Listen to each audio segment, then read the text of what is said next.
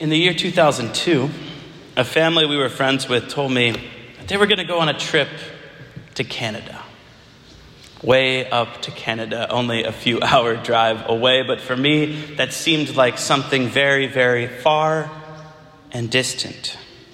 I asked them why they were going, and they said, well, we're going up to World Youth Day in Canada.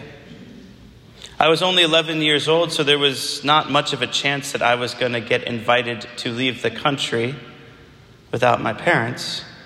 And I didn't even have a passport or all of that stuff. But they said it was a great event and it was a powerful experience of seeing a bunch of other Catholics gathering to be with the Pope. And the Pope at that time was John Paul II, who now is a canonized saint. They wanted to go with a group of Catholics and grow in their faith. For those who don't know, World Youth Day is an event where thousands of Catholics and young people from all over the world gather for a week of festivities, with the culmination of the event as a big mass with the Pope. That event in 2002 had over 800,000 people from all over the world gathering up there in Toronto, Canada.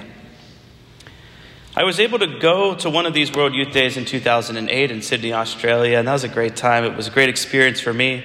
I even have a picture of 16-year-old me petting a koala and with a kangaroo.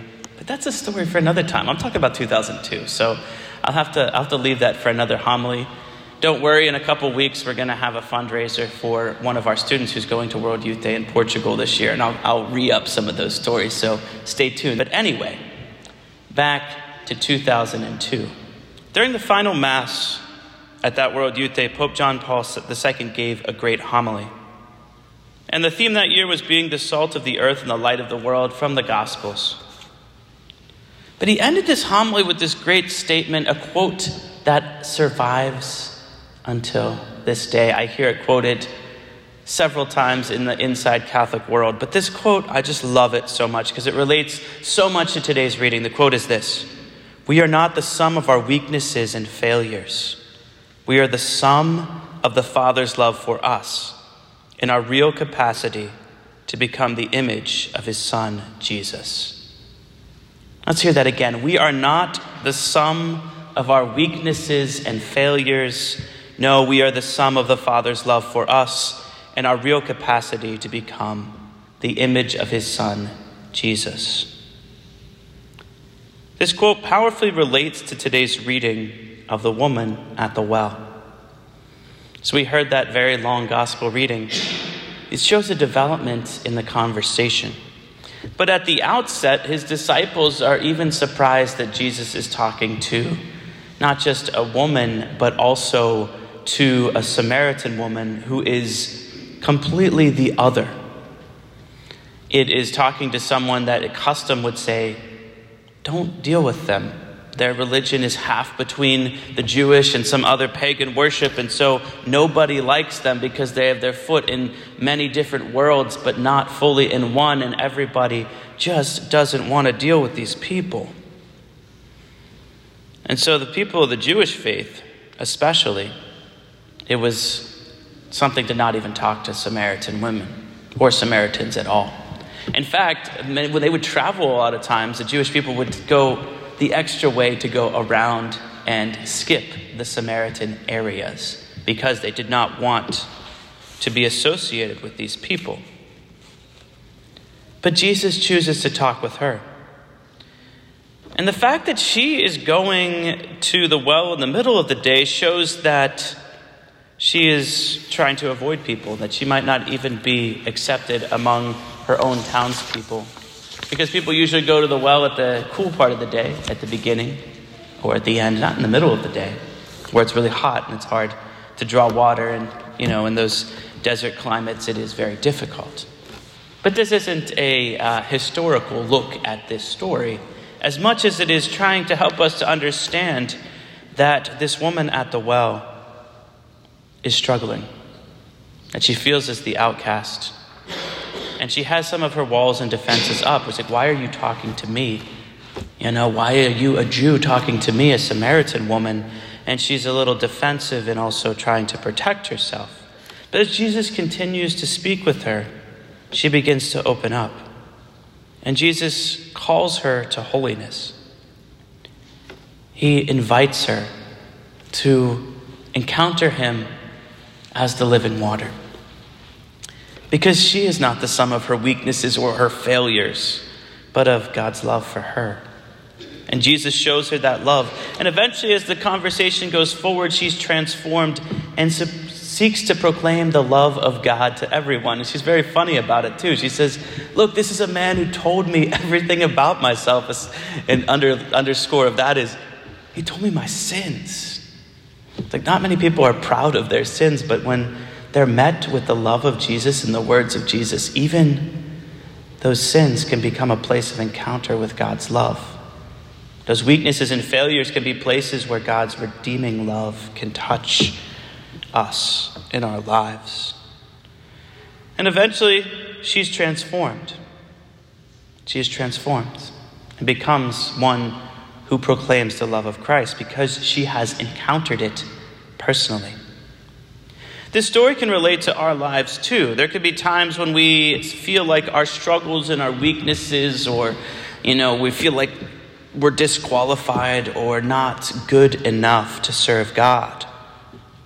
Or our sins are so much that we feel like we're not worthy.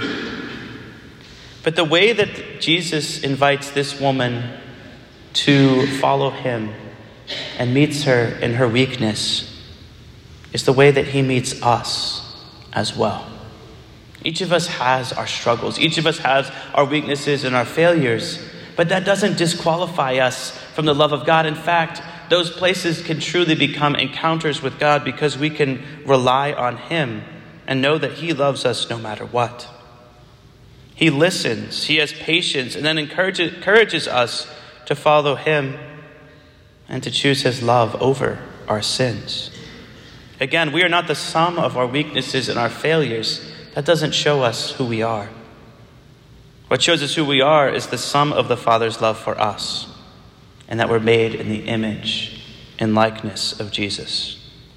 And so seeing things from this way, and even be reminded of seeing things from this way, we can be encouraged and have great confidence that no matter where we have sinned, we know that God wants to bring us back. And that he is there to give us hope, to reconcile us, and to give us the help on the journey of life. So yes, life does have its difficulties.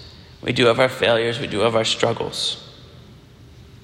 And there are sins and weaknesses that we may even struggle with daily. But God's love is more powerful than any of those weaknesses. And so the encouragement is to bring those to God, because he loves us there too. He doesn't love us just because of the good things that we do, or we don't have to earn his love by doing all of these great works or doing all of these great things, even in the Lenten season when people choose to do the extra works of prayer and charity and all of those things. We don't earn his love. We just need to open ourselves up to let him love us, even in the areas we're not proud of. And so we can have that confidence in God's merciful love for us, that just like the woman at the well, nothing is beyond redemption. And so just for us, no sin is too great for the Father's mercy and his love. Our second reading even tells us, but God proves his love for us, and that while we were still sinners, Christ died for us. All we need to do is to respond to his love and allow him to help us in our weaknesses. And so as we continue through this Mass this day, let's be confident in God's love for us. Let's bring him our weaknesses and failures, but then allow his love to be stronger than all of that.